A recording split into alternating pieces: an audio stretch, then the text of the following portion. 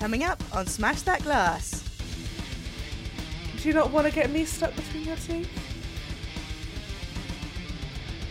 A great big bag of buttons! And then we were dancing, and then we're roly-polying in the hallway. We all have cheese to celebrate, like the moon changing.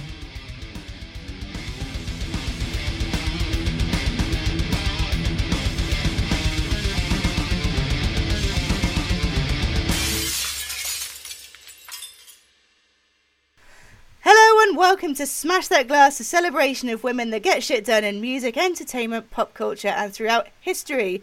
I'm your host Candy Machine and I am joined by Acid Pearl!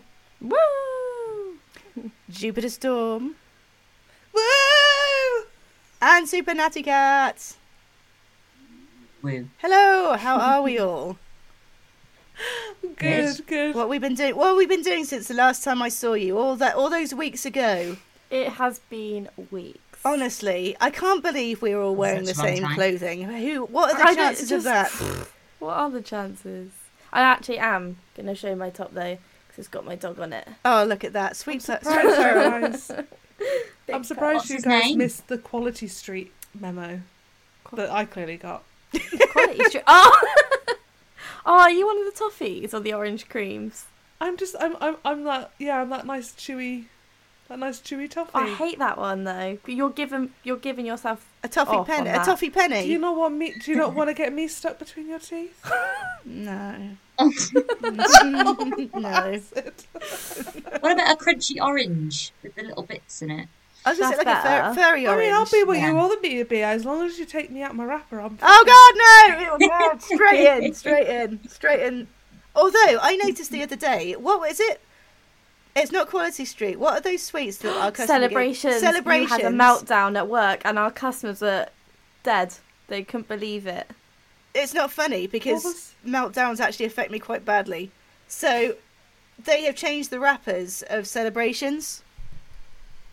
Yeah. I know you're in shock, as I was, but it's confusing because now I didn't think they were that offensive. I actually almost think I like them. I wasn't mad. it's going to take I me didn't some know time. they'd done it. It's going to take me time What to have they adjust, done to guys. them? I just no. What have they done to the wrappers? They've changed Are they them paper? and now they're 'Cause just. Quality Street and change it into paper. I know you can do like a pick and mix Quality Street as well now, but Quality Street is like the worst of the Christmas chocolate. No, I Runs actually. banana dav. Do you know what I think? Celebrations are worse. No, how can you? Yeah, I Y'all know. don't say that. Celebrations are really cheap. Yeah, that's how Like, if that's how someone- they Can read we, to someone- can we me. all agree Oh. miniature heroes are the best? Yes. They're the cheapest. Miniature- No, Heroes are the I think best. I like a Heroes. celebration because Wow. I like a Respect. Malteser and I like a Cadbury caramel. No. If I'm going to the only two? someone's house and they're a bit classy, I expect a crystal Cadbury. bowl with either roses or Quality Street. to me. No. Roses are the poshest. Oh, If someone are you comes from the round my house, 1930s? Yes. but if someone comes around my house with a tub of Celebrations or worse, Heroes, I'd say to them, "Are we going down the social? Is that where we're heading after this? Are we colleagues? And it's a fiver spend." And you just stuck a bow on the top of Don't it, Sandra, take and that handed back. Like me a heroes, you Secret got Santa. a swirl, Cadbury I caramel. can have that all year Cream round. egg, Why cream would I have egg. a miniature? Why would I have a miniature of something that I can have all year round? I don't want a mini Because Twix. they're I can have a bite Twix on a sized, so you can Wednesday. eat 4 times as many of them. But if you can have a Twix on a Wednesday, you can have a twirl on a Tuesday, you can have some Maltesers at the weekend. Why would you want them in miniature form at Christmas? Give me the strawberry Ugh. in roses pack. No. any day. Absolutely. What about Give me Gillian? Quality Street. Gillian's surely Gillian- the poshest of chocolate. Gillian's for your middle class family that shop at Sainsbury's. That's what Gillian's The is. trouble with Gillian, they're not like Nothing wrong with that. Just middle class families who shop at Sainsbury's. they're not You individually get wrapped, Gillian. are they, Gillian's? So they're harder to. No. Gillian's a bit like boring. There's no personality to a Gillian. It tastes. have you It's know- If a someone gives me sauce. Gillians, they do not know who I am. Me and you know? Mothram Deer on my birthday weekend shared a nice little box in bed together. I remember that. I forgot that While we were Gillian's watching got. About the Queen. I forgot the Gillian's got At busted what out. point did you put any of those in your mouth, Acid, and say, "Ooh, oh, I love these. These are my favourite." I felt like I was eating them for the Queen, actually. Like, I felt like they're top These tier are the to sweets me. the Queen would eat. Yeah, like, I wouldn't have changed. Like, I feel like they're the, Patriotic. the If you higher want up rap, shelf. That's yeah. what I think. If- And they're always Yeah. nicer than they look, aren't they? But they taste like you have to like coffee to like them. Yeah, they're quite rich, aren't they? Yeah. Darling. I They're the just want a shell-shaped bag ones, of aren't they? buttons. Yeah, and a seahorse. A great big bag of buttons. The elusive Is there, seahorse. is there a seahorse? Yeah, there is a There's seahorse. nothing Yeah, Because they're all like- that's the one I always want. It's all sea based, isn't it, Gillian's? They're all shells. I cannot get on board with this. Christmas is all about doing this over a tub and making a quick decision and go, "Ooh, I'll go with that one. Ooh, I'll go with that one." Like it's the would you like a Quality Street and someone who's hosting leaning over you with the tub and having to stay there whilst you go, "Ooh." And you've got to only take One one, of those. but you actually My want mum to take loves four. those. And you end up going through all of them. My mum loves those, and I don't like them, and they're always left in ours. And you just sit there, and that person's just stood there holding a bag of sweets. Just for you. take When a else in chocolate. the year is someone stood there like a little butler holding Quite a big lot tin of sweets in for our you to shop. I just don't like that you have to get out like a glossary of what everything is, like in Yeah. case you get a fucking orange cream or something. Like, what's this one? It could be. Oh no, it's come that on. one. It's a ritual you go through every year. Eventually, you learn. I still don't like And them then when though. they change the packaging slightly, you go, "Oh, that's weird." For the past 10 Right. years, I've been reaching for a barrel. They've changed the look of the barrel. Exactly. It's really discombobulating when they change stuff. And I just. So you're telling me you are a Quality Street girl? then, No. After all of that. No, for that, I don't Quite just. I just opposite. don't like to have to sniff my chocolate. So you agree? You think you're really pretty? I think I'm fat, and that's why I eat chocolate.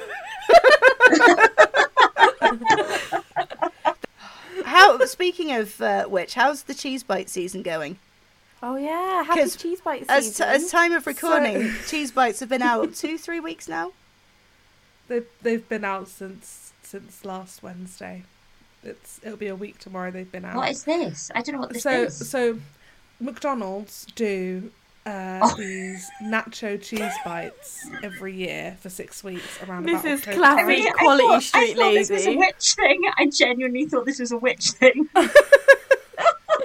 And so, yes, every year for 6 weeks, there is nacho cheese wedges from McDonald's. And they are liquid cheese in these little triangles with a bit of jalapeno in it, but nothing too spicy. And deep fried in these little triangles of loveliness. And I eat. I'm obsessed with them. We had them I after have the it in my Halloween calendar. party last year. I have a Google alert so I know what day they're coming out. When McDonald's announces it, usually through the Sun, which I don't read apart from to find out my McDonald's nacho cheese wedges release date. It is a time of year I get very excited about, and on day one I will go in there and get 2 share boxes until I'm sick. I love it. I thought you were going to tell me that this cheese thing was like tie-ins with the moon and stuff. It's a I it's thought a it was like, summoning oh, we all ritual. have cheese to celebrate It's like the moon changing. I anticipate but this it's season coming. McDonald's. I am lactose intolerant, so I end up having to eat really healthy leading up to this so that my stomach lining can take the 6 weeks of cheese. Cheese It hammering.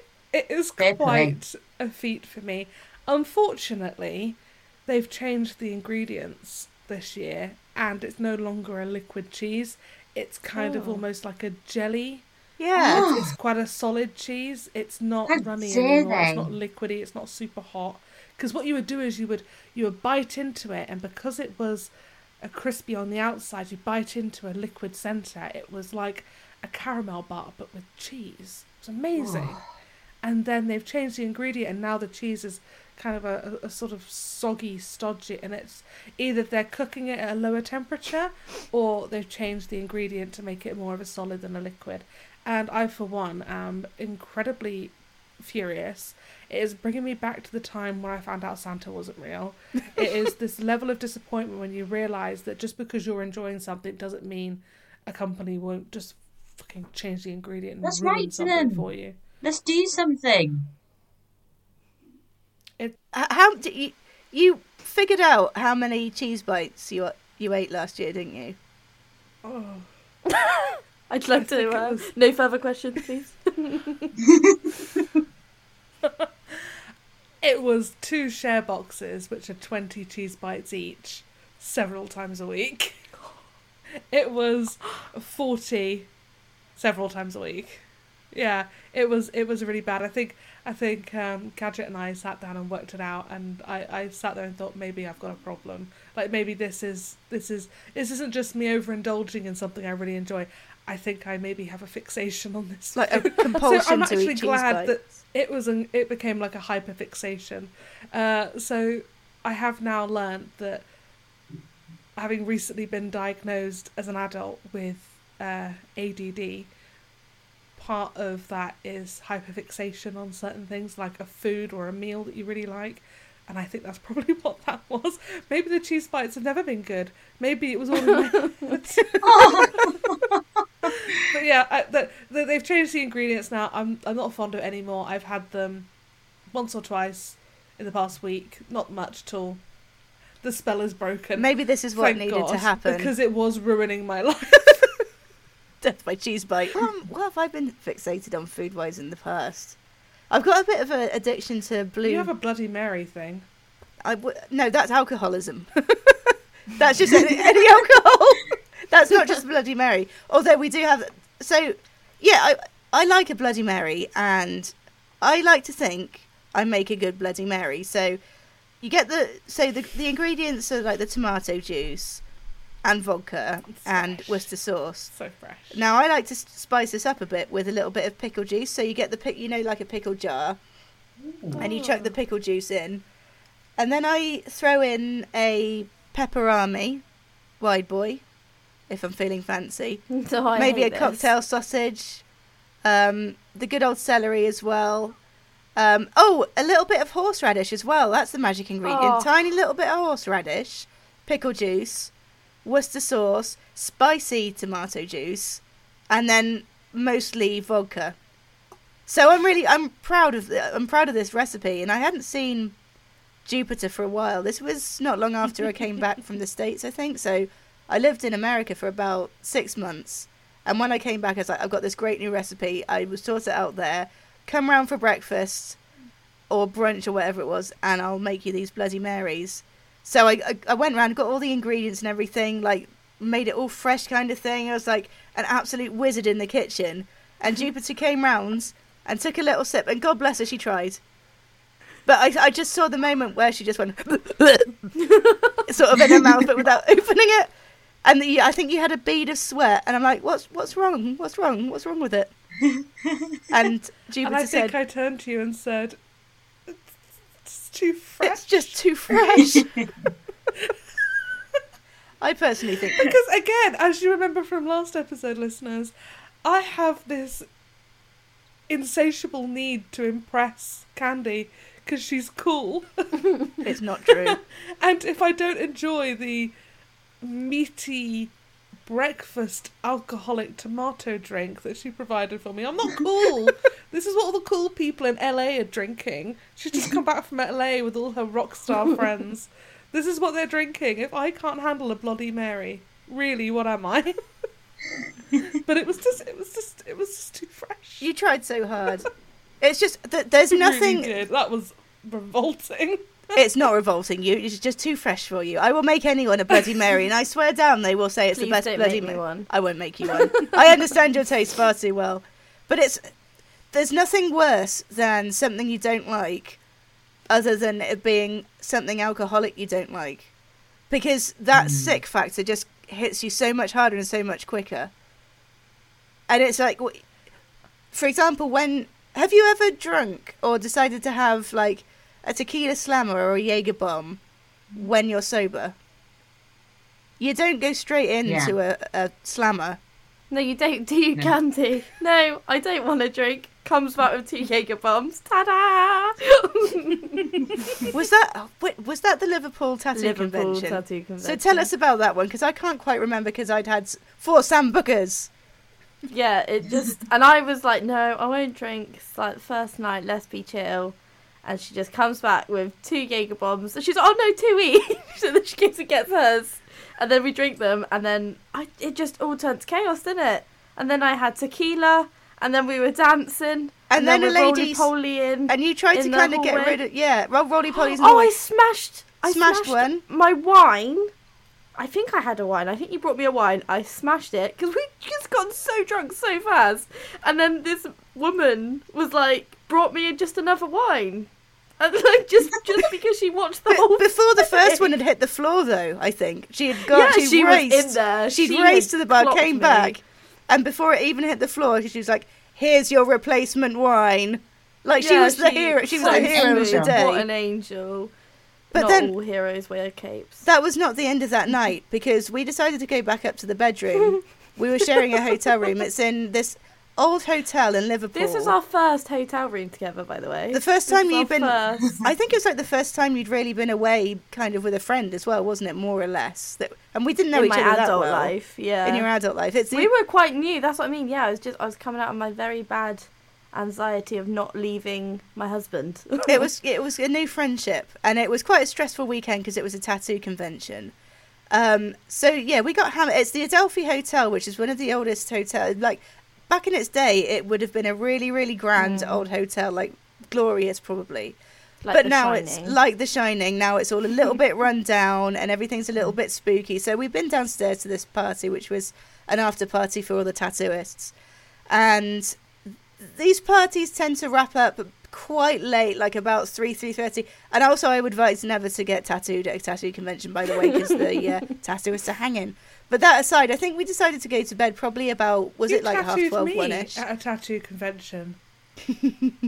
I know full well I have tattooed you at a tattoo convention. But that's because I was trying to do it for free for you, and that's the only way I could get around that. So we'd gone to bed at about totally 1 free. I just want o'clock. to point that out. I'm not like a scrounger who gets a totally free tattoo. No, I wanted to give you significantly discounted. Yeah, no, I wanted to give you a free tattoo. So we'd gone to bed about 12:30, 1ish. Getting to bed, I'm like, no, I want to go back out. I was having a good time. There was somebody I fancy down there. So I put my shoes back on, put my heels back on, and when does that ever happen? Like, you've gone to bed. Never. I can't believe this whole thing even happened. This is before we used to be like, no, don't go back out. Like, no. I went back out, so I'm like, we were too polite. I was like, go for it, go live your best life. I was shimmying down the stairs. I was ready. I was about to pull the bloke that I fancied. I get back down there, and in the space of about 10 minutes, the place had just absolutely cleared out. There was one friend, Debbie, crazy little Debbie, who, my theory is she went out in 1982 and she hasn't been home yet. She is still wearing the same clothes. She is the party. She will just keep going. So it's just me and crazy little Debbie, who is one of my favourite people in the world. She's brilliant. She's like, all right, do you want to stay out? And I'm like, no, I just, because the lights had gone on. Like, there was people sweeping up around her. So I guess I'll just go back to bed. So, because it's quite an old hotel and probably it's like 20, 30 quid a night. So it's not exactly the Ritz. You get one kind of flat pillow each. I get back, all the lights were off. I go to my bed, the pillow has disappeared. I'm like, what the fuck? So I'm trying to like shuffle around. I was like, I must have dropped the pillow. I was like, I can't go to bed. I'm going to have to turn the light on. As Pearl's asleep, she's not going to notice. So I put the light on, and apparently all hell breaks loose. She's got my one pillow. She's piled them up. I did. I'm like the princess and the pig. So I had to sort of like gently awaken her. I was like, can I have my pillow back, please? So she kind of like turned around and gave my pillow. And then I went to bed, turned the light off, and all I hear is... and she started crying. She was laid there in bed crying because I'd taken the pillow back. In my defence, right? Because you said you didn't slam the lights on. I'm pretty sure you slammed the lights on. And you also said, I'm going out, I'm going to pull. That pillow to me was fair game. I never said that. Should have used a bath towel. She wasn't expecting you to come back. Absolutely smashed. I don't think there even were any bath towels. There wasn't even a shower in the room, was there? No, there was just a bath. I had to go to. There was That's so weird. There was like a Tesco Express round the corner, and I had to get There was no there was no sponge. There was no kind of mod cons in terms of shower gel or anything. So I had to go, and I think I ended up using like a laundry detergent or something in the end. like a washing up sponge. Yeah, and a washing up sponge just to wash myself in like 3 inches of water in the bath. It was not the greatest hotel experience. I actually haven't been back to that convention since. Or have we? But that it the was first? good. It's a no, fun you convention. went back. I didn't go back. You went back. Is that the same time we went to Alton Towers on the final day? That is the same time. You decided it'd be really good if we went home via Alton Towers.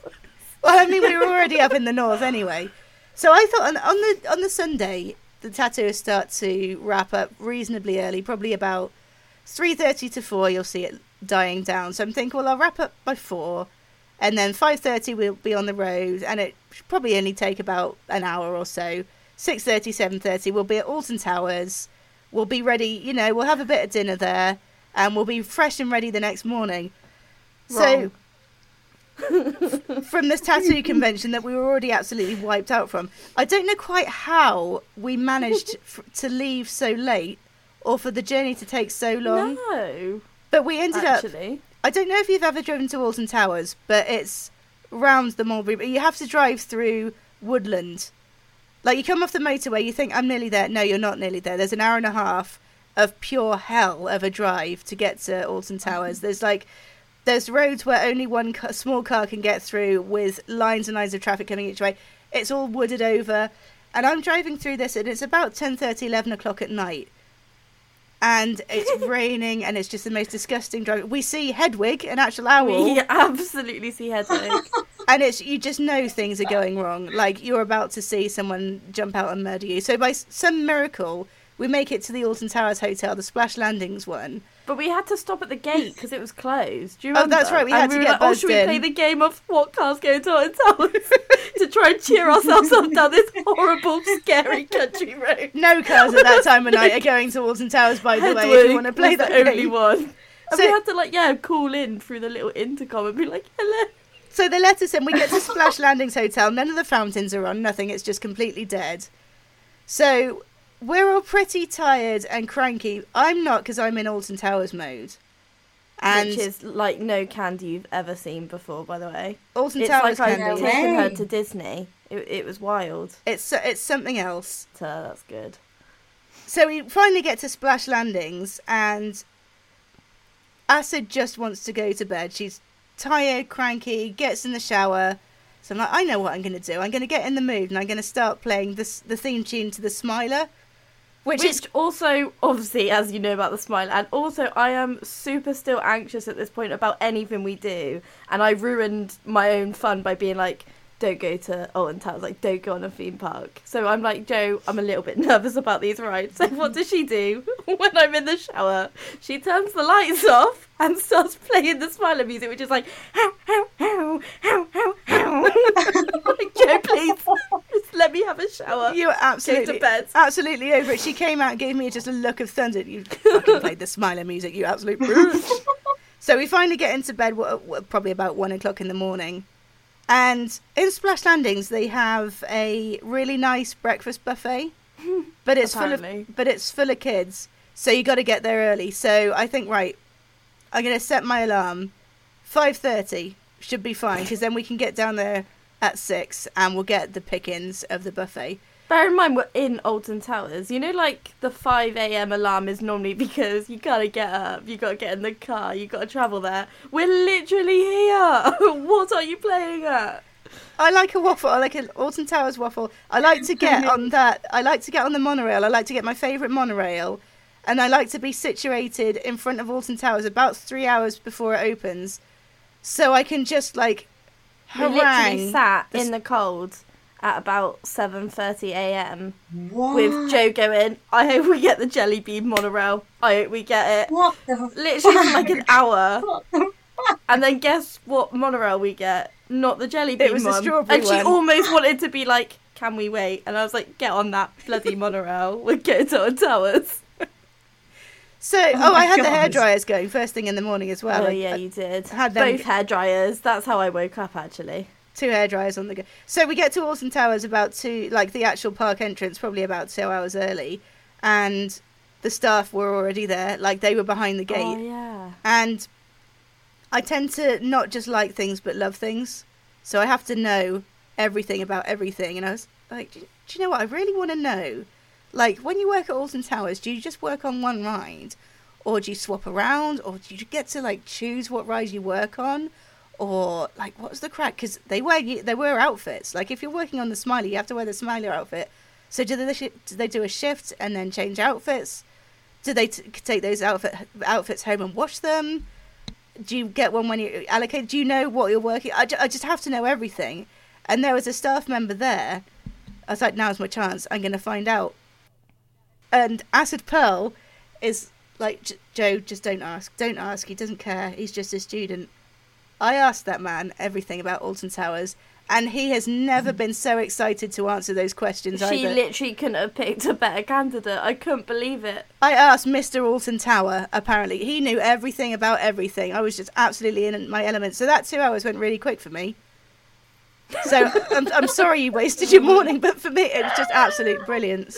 Loved I was it. just sat on a rock, just listening, like, just let us in, mate. Absolutely loved it.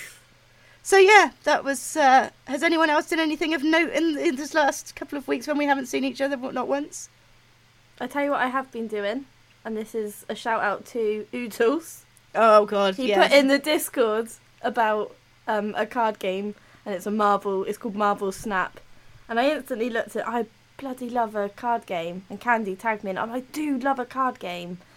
And then I looked at it, I was like, oh, it's going to be loads of like in sale, and like pay to win. I'm obsessed. I have dreamt about it for 2 nights since playing this game, because I play it last thing at night, first thing in the morning. I like 2 nights now. I see these little cards and I'm just shuffling in front of you, dancing around you as you I close am your eyes. obsessed. So yeah, thanks Oodles. I'm also now obsessed with that. Can you not learn poker or something and make us some money? Because I don't want to work. No, anymore. I don't. I can't be strategic. I have to just go with the cards. I think that's why I like card games most of the time. It's a bit of luck in it. No, well, not always. Well, yeah, I guess. But please just make us some money, because I'm over. All right, yeah, I'm I'll try. overworking, to be quite honest. It's exhausting working 10 till 3 every day. Yeah, absolutely. Super Natty Cat, have you been doing anything fun? Before we move on. Well, I took my cats to the vets yesterday, and you wouldn't think it would be that fun, but I took Monty and Oreo, the ragdoll cats, to the vets, and Oreo really showed me up. Like, I mean, like if you go and watch, like, I don't know, your nephews or a kid, like a school play, like a school concert, and you got that one that's like picking its nose and scratching its ass. That was Oreo. So Oreo can't take tablets. He can't take tablets. He's really good. He's really well behaved 99% of the time. But if you want to try and get a tablet in his mouth, it will not work. He turns into a demon. So there's this young vet, bless her. She's obviously wet behind the ears. She's new to her job. And I was like, look, this cat, I know he's really cuddly and really fat and really cute. But as soon as you try and get a tablet in him, he turns into devil. And she's like, no, it's fine. So she's like, just hold him nice and gentle. So I'm literally holding my cat. I'm like, this isn't going to fucking work, is it? And he's looking at me like, nope. So then she comes on with this massive syringe. And I'm like, oh, syringe, good idea. So he's already had his jab in the back of his neck. And he was absolute babe through it. Just sat there, took it. I was like, good one, mate. Anyway, this thing, she like pushes it into his mouth and he's like, and this thing flies across the room. I was just, fuck. And she was like, oh, we'll try that again. And I'm thinking, nope, this isn't going to work. So she comes in, does it again. Nope, exactly the same. Now it's all covered in spit and it's sticky. It's all across his face. Oh. So fuck, she was like, I'm going to have to get another nurse in. So I was like, oh, God. So then the other nurse comes in then. holds him down. They must have tried it about 6 or 7 times. This cat is not taking this tablet to the point where he spags her and she has to hold a tea towel thing over her hand because he's cut her. Oh And she's no. bleeding. I was like, no. So in the end, she just said, you're going to have to take it home and do it yourself. Oh, that ain't never going down. No. 160 fucking quid, that Connie, for me to do it at home. That was for the emotional was it damage. antibiotics? Emotional damage. Emotional damage. Was it antibiotics or was it something No, else? it's just a wormer. Normally I have to like break it up into little tiny pieces and go plop, and like pop it in one piece at a time in like 8ths or like 16ths. But this is bullet. I've got a lovely, lovely vet who gives it to me straight. And when I first brought my old cat to him, as long as it's gone, he was very old, he wasn't eating much, and we were trying to get some antibiotics in his system because he had a terrible water infection, as old cats tend to do. And that was every day was a hassle to get this antibiotic down his throat until I went to my new vet, the one I've currently got, and said, this is impossible. I could barely get him to eat, let alone eat something with a tablet in it. And he then proceeded to tell me, oh, most antibiotics have like an injection version. So we'll just inject the antibiotic in him and it'll be good for the next 7 days. And I thought, why do you bother sending us home with tablets? Why do vets bother sending us home with tablets? Just stick it in them and then I know it's done. At least with a dog, you can just put it in a bit of cheese, can't you? Or a cheese bite. No, not with Cash. Cash has none of that. He spits it out. Oh. You clever doggo. I do with mine, actually, just quickly, like with mine, I literally do the thing, because I've got 3 of them now, it works really well if you drop it on the floor, because they're like, oh my god, we all have to, and then, so they all get one, but by me going, whoops, I dropped it, it's every time now. I love it. Yeah, my cat's got an Asbo at the vet. I thought it was just a one-off because he was nervous, and no, he does it every time now, so yeah, last time, he had to have the old tea towel on the head. And I had to hold his like little paws, tea towel on the head whilst he got the injection on the back of the neck. I was like, I'm so sorry. I thought it was just a one-off because he was always fine at the vet. And then one time he wasn't. He sort of inhaled a dreamy, I think, and now he's got bad associations because he was sort of he wasn't really choking. What had happened was it looked like he was choking, but you know when you accidentally swallow a crisp and you're just like for ages. Oh. He was just there hamming it up. So he has negative associations with the vet now. So yeah, he's got an Asbo. So I have to give him like calms and stuff before he goes now. Absolute little bugger. Anyway, on that hot take, do you have any women in history of note for us this week? Yes, I do. So thinking about how it was Halloween at time of recording recently, I wanted to think of a woman who used her knowledge inherited by her mother, her mother's mother, and all the women around her who put their knowledge together and acted as medicine women for their villages. One person in particular I'm thinking of is Mrs. Hutton. So back in the 17th century, a patient presented with dropsy, which is a swelling of the body due to a heart condition. It's very uncomfortable, very, very painful, and essentially the person just swells and swells and swells. So this patient was presented to a Scottish doctor called Dr. William Withery, who had tried various medications to treat this patient with no avail. This patient then goes to seek a second opinion from a local witch/medicine woman who provided them with a potion containing 20 plus plant ingredients, and it worked. It worked. Incredible doctors of the day couldn't figure it out, but this witch/local medicine woman figured it out. When the doctor heard that his patient had been cured of dropsy, he had to know how. So he went to Mrs. Hutton, the witch/medicine woman, and asked her for a sample of her miracle tonic. He then took it back and looked at it to see that the main ingredient was purple foxglove, or digitalis is its Latin name.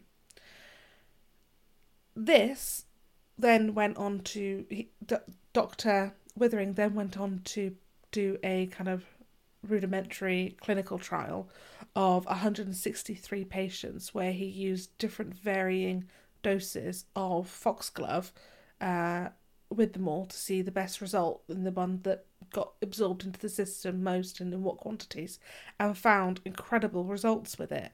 And now, 200 years later, from the time of Mrs. Hutton, a woman who was considered a witch, we now use a foxglove compound used in our heart medication that has been,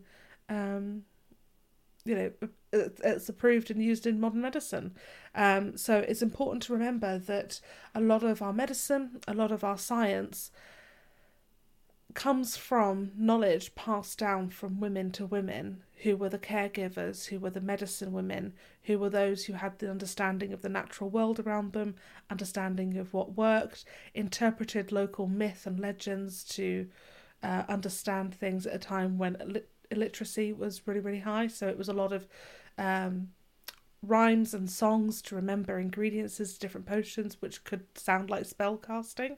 So thinking around Halloween and how much we think about witches, it's important to remember that a lot of the time those witches were incredibly important women in communities that kept other women safe and were often the foundation that our modern medicine has been built on. I think like the classic image of like a classic image of a witch as well is a woman with a broomstick with a cat. And actually these were just sort of the really sort of sanitary women of back in the day that knew that to keep a house clean would mean being healthy. So they would be there with the broom cleaning everything out. They'd have a cat in there because they knew the cat would catch the mice and other pests and everything. So, when you're thinking of a witch on a broomstick with a cat, it comes from these women that are just being super hygienic with the tools they had back in the day. Well, it's also important to remember a timeline in history as well, that we had the witch scares across Europe. It was particularly bad in Scotland, different parts of Europe, and obviously over in America. They were bad in England as well, but nowhere near as bad, as violent as they were in Scotland. A lot of the time these women had knowledge passed down. They knew, like you said, have a cat. Cats will chase out the mice, and mice bring in disease. Now, during the persecution of these witches and all the horror that came with that, it also was cats as well that were persecuted, as they were perceived as, these intelligent women who don't follow blindly with the church or have their own methods and spirituality of treating people and is not what the church want to be done. They also have cats. So this must be their devil companions. Yeah. The cats were all killed out, and there was a huge drop in the population of cats across Europe. And then the Black Plague came, because rats ran rife. We had no cats to chase them. It's mental. And it is considered that the persecution and the extermination of all the cats from the witch trials led to an abundance of rats to carry the diseases for the Black Death. Did you hear? This is like a slight aside, but they were thinking at one point, I think around Chernobyl, or it was some area of high radiation.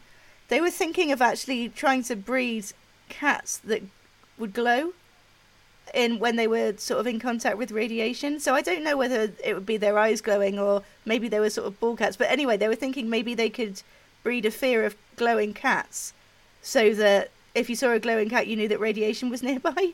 Like this, God's honest truth, there was some kind of theory that you could breed a cat that would glow when it was near radiation.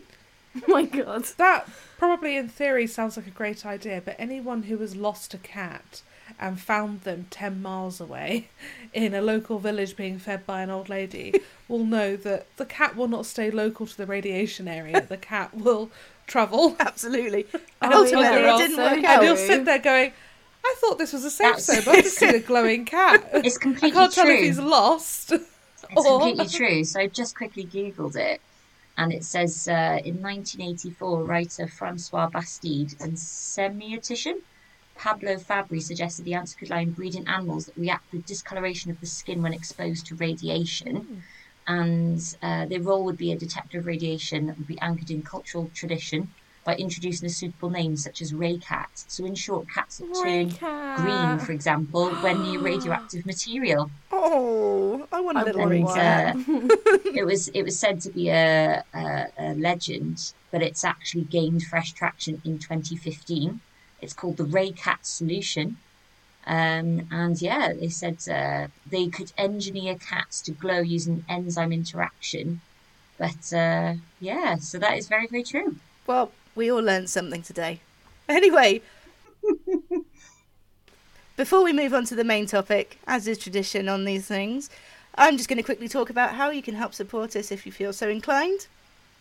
So, Smash That Glass is a Modern Escapism Network production. We currently have a lineup of 4 regular podcasts, which includes our main show, Modern Escapism, a live D&D playthrough podcast through Dragon's Dream of Scorched Sheep, Deep Dive Lounge, a bite-sized podcast where host Oodles ask people of note the same 10 questions every month, and that's just a really fun one to listen to when you're on your way to work or something. You know, half an hour is all it takes.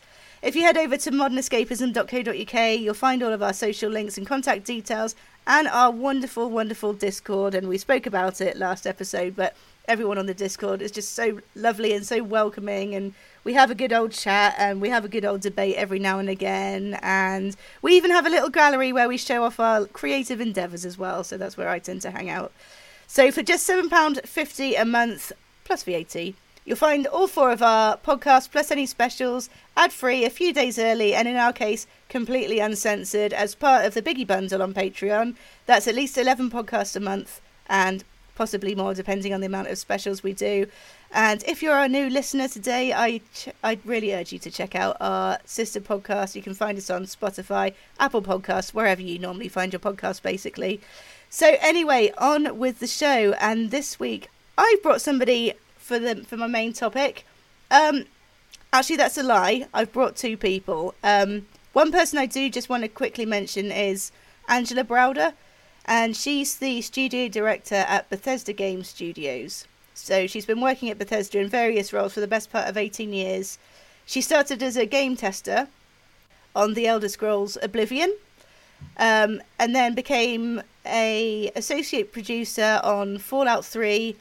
After that, she became a fully fledged producer on Skyrim and then Fallout 4, before becoming a lead producer on the Fallout 4 DLCs.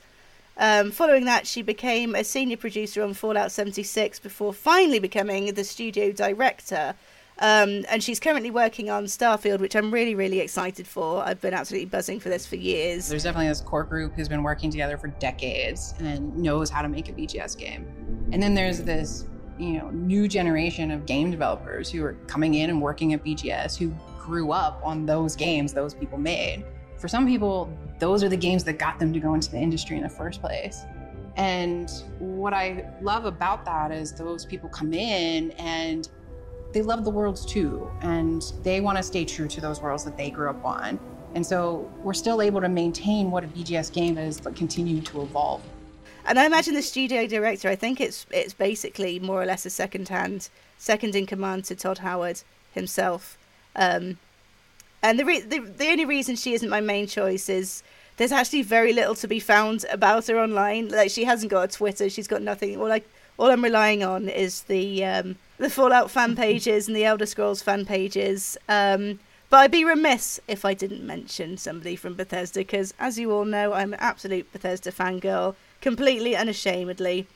But the main person I want to talk about is a horror director, and she's a director, screenwriter, producer, and an actress, and her name's Anna Lily Amirpour. And the reason I found out about or became aware of her was the recent Cabinet of Curiosities series on Netflix. Has anyone been watching it? I have just started it. Yeah, so First episode down. So it's created by Guillermo del Toro, and it's an anthology of 8 episodes of various kind of mini horror short stories. So the reason I actually became aware of her was she directed my favourite episode of Cabinet of Curiosities, and it's an episode where a lady is being sold skin cream through her TV, and the skin cream kind of takes on a bit of a life of itself. So yeah, the best part of this show, or what I find really charming, is that as Guillermo del Toro actually introduces every episode as if like Hitchcock used to. So he tells you the name of the director, he tells you what the story is based on, and this name cropped up, and it was Anna Lily Amirpour. I was like, I think I've heard of that name. And I don't know if you've heard of a film called A Girl Walks Home Alone at Night. It was her debut film, and it was really, really highly acclaimed. And it's basically it's filmed in black and white, and really, really rich, really, really dark blacks, really light lights, and it's filmed entirely in Persian. She's I believe it says she's born in England, and then she's moved to the States, but I think she might be of Persian descent. But anyway, this film is filmed entirely in Persian, and it's the best way to describe it is it's almost like a vampire spaghetti western, and I can't describe it any more accurately than that. But it's the main character, this vampire girl. She wears a hijab, the Persian kind of headwear, and she flaps that around rather than like the classic vampire cape. It's really cool. It's there's very little actual there's not that much talking in it, and the reason for that, Anna Lily Amirpour says that she's hard of hearing herself. She's only got 30%, I think she's got 30% hearing loss. So all of her films, they're not very dialogue heavy at all. It's all really, really stylized. Another film that she's done is The Bad Batch, and it's not the Star Wars one. It's the version with Jason Momoa. Did anyone see that? No. So it's kind of it's almost like a sort of Mad Max steampunk type film. And again, there's not that much dialogue, but it's got, who else has it got? It's got Jim Carrey in it, and it's got Keanu Reeves in it. But they've all got such small parts, and they all look so unrecognisable, you would just never know. But the style that she makes films is so recognisable. I mean, they're quite grisly. Like I said, she's a horror director. But it's just such a lovely style, and there's a certain... The best way to describe... I think, if you've ever seen Let the Right One In, which was a Swedish vampire film... You could almost kind of compare A Girl Walks Home Alone at Night to that, but they're all very feminine heavy. Like the lead characters will always be strong women, or certainly in the things that I've seen that she's met. So that she's made, sorry. So just to talk about her early life, she was born in Margate, England. She moved to Miami when she was young, and then settled in California, where she went to high school. She began studying biology at Santa Barbara, but dropped out after 1 year. She later returned to school to study painting and sculpting, attending at San Francisco State University for her undergrad degree, and then studied screenwriting at the UCLA School of Theatre, Film and Television. And she's basically been making films since she was about 12 years old. And her love for film came around the same time she moved to America. So around sort of early 1980s, and she often speaks about just what a shock it was to move out there. And then she connected, the best way that she connected to America was through the films that she would watch. How she assimilated and became American was through American pop culture and music, so like Madonna and Michael Jackson, and just through movies. So I've spoken about A Girl Walks Home Alone at Night. It's described as the first Iranian vampire spaghetti western with elements of film noir and the restraint of Iranian new wave cinema. The Bad Batch 2016, Amirpour described her second film, an English language film entitled The Bad Batch, as a post-apocalyptic cannibal love story set in Texas wasteland, where a muscle cannibal breaks the rule, don't play with your food. It's Road Warrior meets Pretty in Pink with a dope soundtrack. And I have seen it. I just googled and I remember it now. Yeah, it came out. It's so cool. Like the style. I see what you mean, because I remember there not being that much dialogue in that. Yeah, it's all very, very quiet, and a lot of it is just it's the images you see, and then just the really rich pictures and rich colours in this one. One I haven't seen is Mona Lisa and the Blood Moon, and this is Amirpour's third feature film, starring Jun Jong Seo and Kate Hudson. And the movie is described as a mind-bending adventure set in the humid, neon-lit streets of New Orleans, inspired by adventure films of the 80s and 90s. The film follows a young girl with special abilities. After escaping from an asylum, she enters back into the chaotic reality around her, making unexpected allies along the way. She's also... Does anyone remember Cliffhanger, the 90s film? Yes. She's making a reboot of Cliffhanger. A female-led reboot, and it also has Jason Momoa in it. But she's also written several short stories for television. She's written one for... and I didn't even know this was a thing. Apparently Jordan Peele did a version of The Twilight Zone. So she's written a episode of Jordan Peele's Twilight Zone, and again written a episode for Cabinet of Curiosities, which is just absolutely brilliant. And then she's also done a graphic novel of, or an e-comic series of A Girl Walks Home Alone at Night as well. So she's really cool. She always uses really strong kind of leading ladies. She always turns stories on their head a bit, and just her use of colour and imagery and just lack of dialogue. I just absolutely love her. She's great. She's really cool. She's really cool looking as well. Like, if you look her up online, just really strong girl. Love her. Absolutely love her. So yeah, what would you say? Have a watch of some of her stuff. Especially, I think, A Girl Walks Home Alone at Night is really like, it's almost one of the kind of old silent films of old. Almost a kind of Nosferatu, but with a modern twist. How scary is it? Because, I mean, I spent my 20s walking home alone at night. Am I reliving it, or is there a monster in it too? Or is she the monster? Is the girl walking home alone at night the threat? See what that's how she's kind of turning things on their head a little bit. I wouldn't say it's super scary. I wouldn't say it's that scary at all. It's just a really stylized kind of classic looking horror film with a modern twist. I definitely, yeah. And what do you think her perspective does that's different to, a woman doing this, a male-dominated industry? I know there's a lot of men making movies, so what's her perspective that you like so much? Again, it's a kind of bait and twist sort of thing.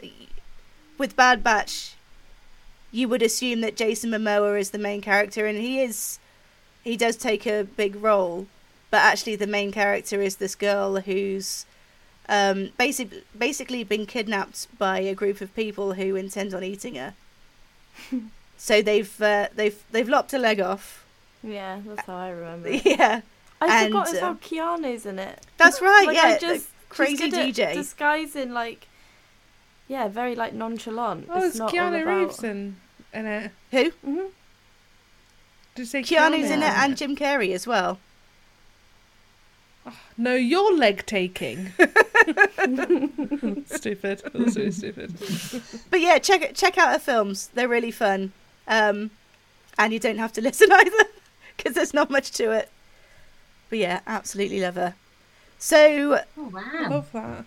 What do we have in terms of feedback this week?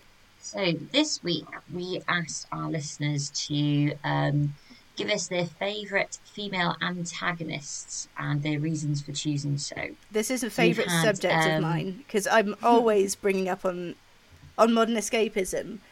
When we're talking about sort of females versus males in computer games and movies and stuff, you often see, because people like the underdog, you'll often get a female main character and you're rooting for them because you always root for the underdog. But what you don't often see is a female antagonist, a woman, especially in games, a woman that's just bad for the sake of being bad. And that's what I want to hear about. Who's your favourite? So we've got a couple of responses this week. So first one coming from Xenos. So Xenos says, the first character that springs to mind for female antagonist has to be Mother Brain from the Metroid games for me. She doesn't directly appear before the end of most games she's in, but she is the literal mastermind behind the space pirate forces plaguing the galaxy, whose Samus Aran has been sent to take down in the original Metroid and Super Metroid. I'd also like to mention Superior Saturday, named Saturday self-titled Superior, from Garth Nix's Keys to the Kingdom book series. She is directly or indirectly the cause of almost everything that happens in the series, because with all the major antagonists representing one of the 7 deadly sins, hers is envy, and the ostensible big bad Lord Sunday is Pride, which has led him to isolate himself from all the others, meaning Saturday is the one doing all the actual planning for every plot in the series, with tacit approval of Lord Sunday because he doesn't respond to her messages asking if he wants her to stop.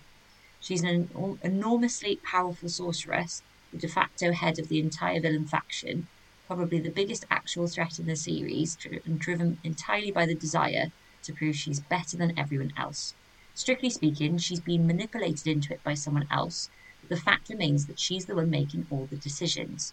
She popped into existence at the start of creation, shortly after the architect, effectively God, who is also female, and is probably the second oldest being in reality, but is intensely angry about the architect not selecting her as heir to the position, and instead making her, the architect that is, Sun Sunday, the highest ranking of its trustees until a rightful heir is found.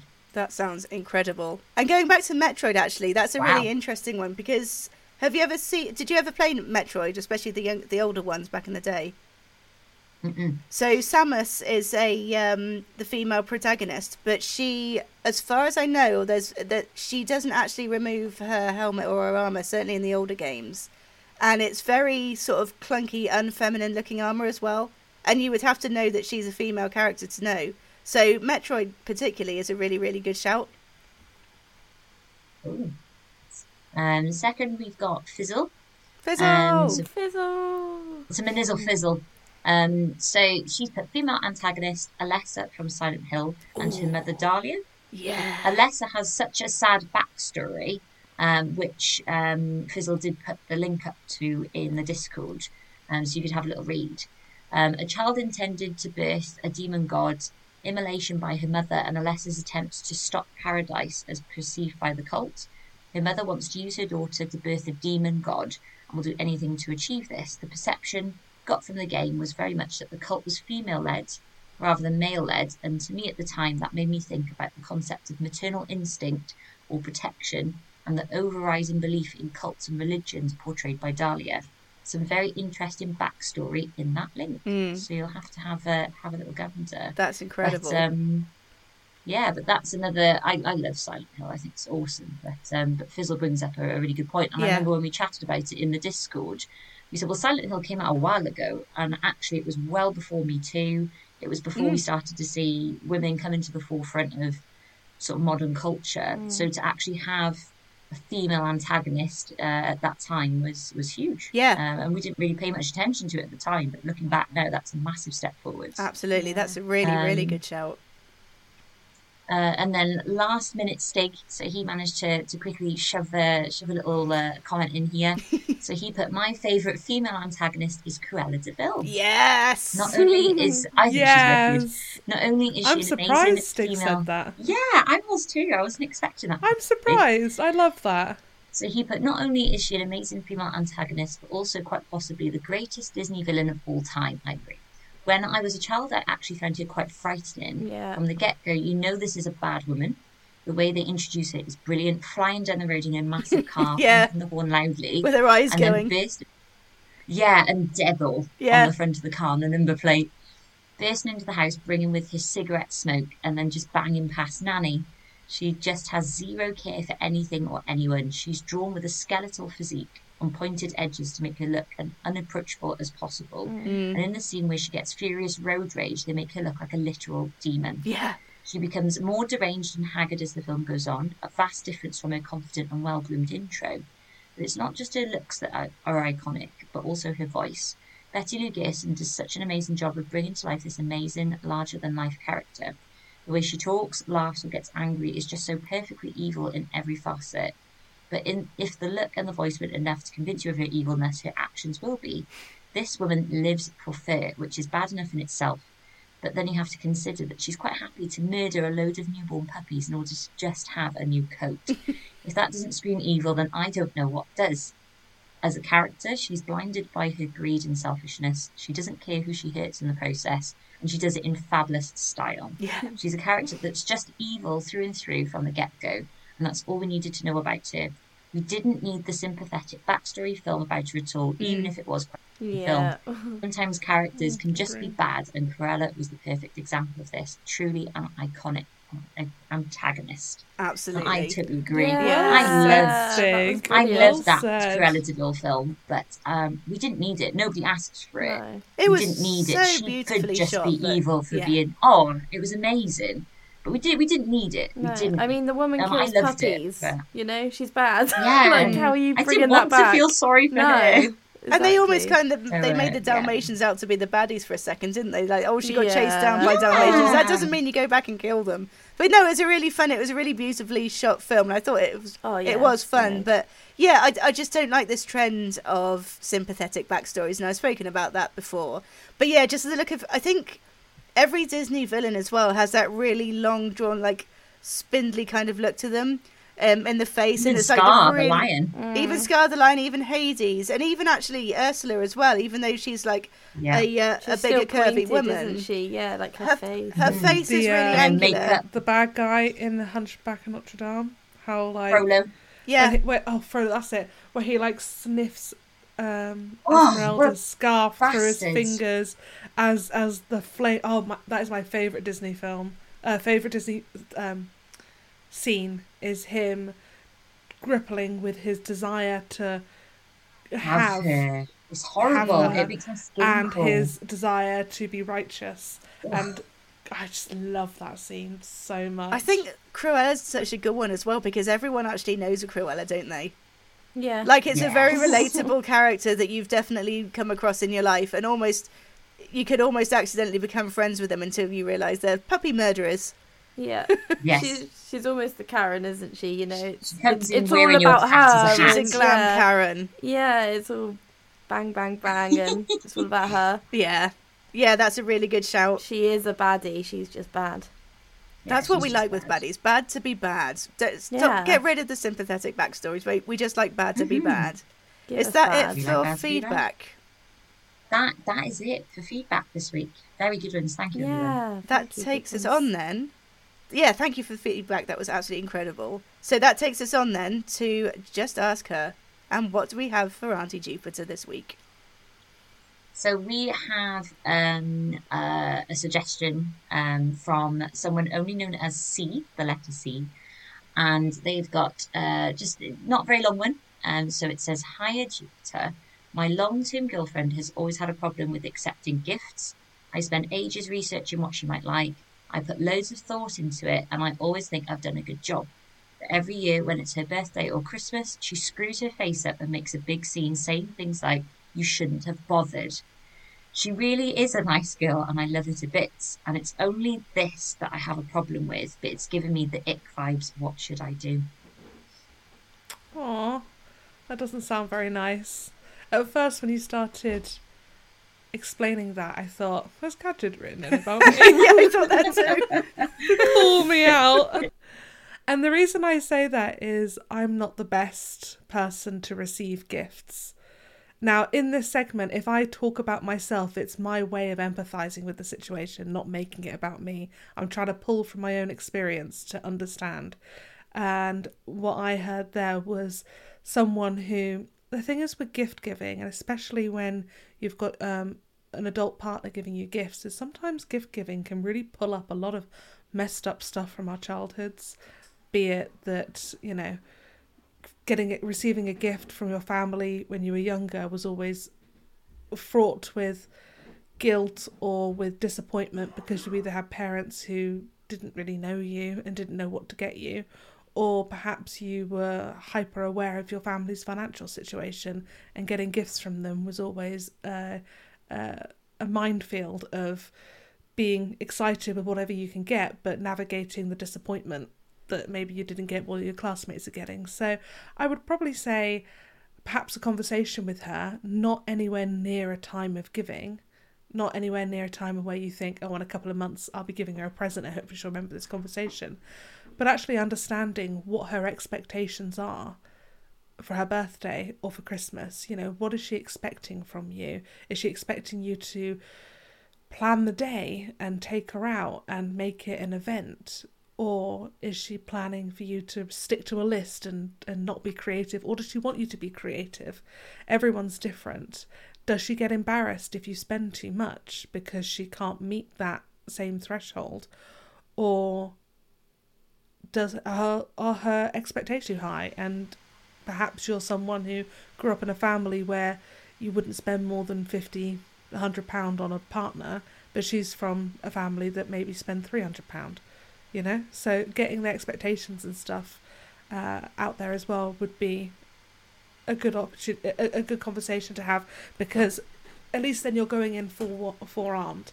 But I think this is also an opportunity for you to say to her, this it's perceived, you know, whatever you're going through, the way I'm receiving it is rude. I spend a lot of time thinking about gifts for you.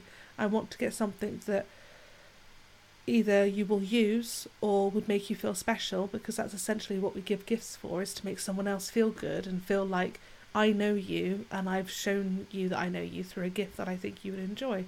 That's what the point of a gift is. So if she's screwing up her face... I have a question for C as well, and it might be something for them to ask themselves, is, does your partner struggle with taking compliments as well? Do they feel like, do they have issues with feeling like they're being put on a pedestal? Because this may come from a feeling of lack of confidence from them. They're thinking, what have I done to deserve such a wonderful gift? Maybe they truly do absolutely love it, but they're wondering why they feel like they deserve it. So it might be a case of that they're feeling a little bit self-conscious in themselves and like throwing it back, like you actually should not have done this. I don't, not necessarily, you know, maybe I didn't deserve it myself, or I feel awkward accepting a gift because I don't feel confident enough to accept the compliment. That's a good point as well. I think, thinking back to the question, he did say that she screws her face up and says you shouldn't have bothered. I would probably ask if that is exactly what's happening, or if it becomes an argument and then that's what she ends up saying, you shouldn't have bothered.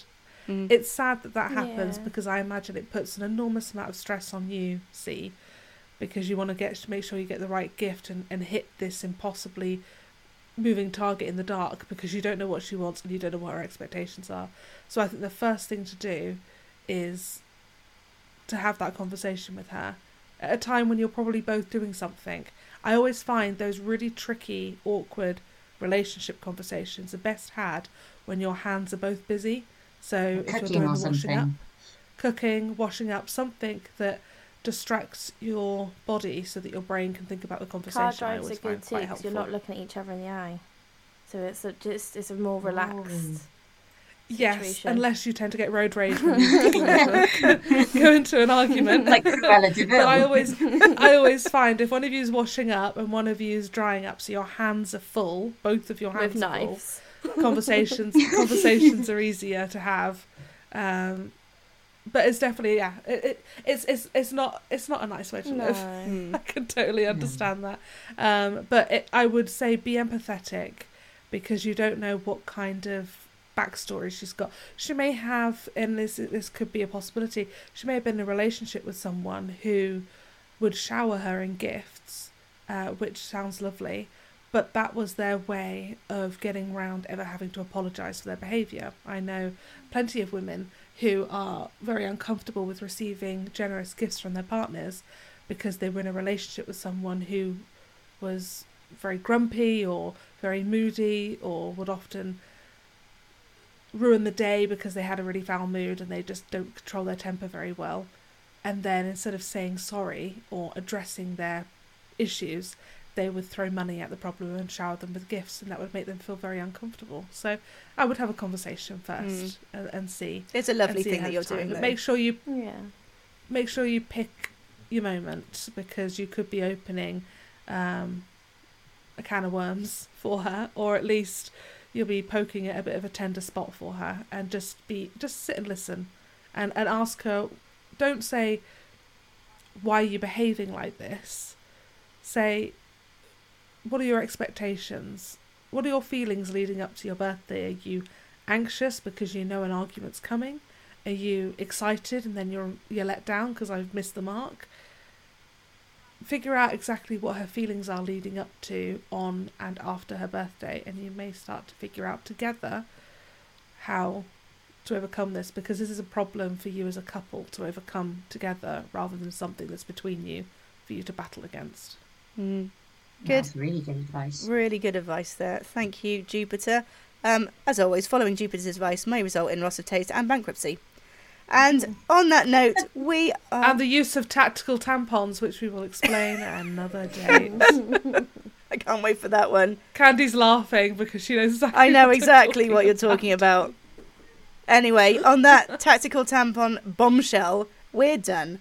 Thank you to everyone for joining us, and thank you to my wonderful co-hosts. Thank you for all feedback.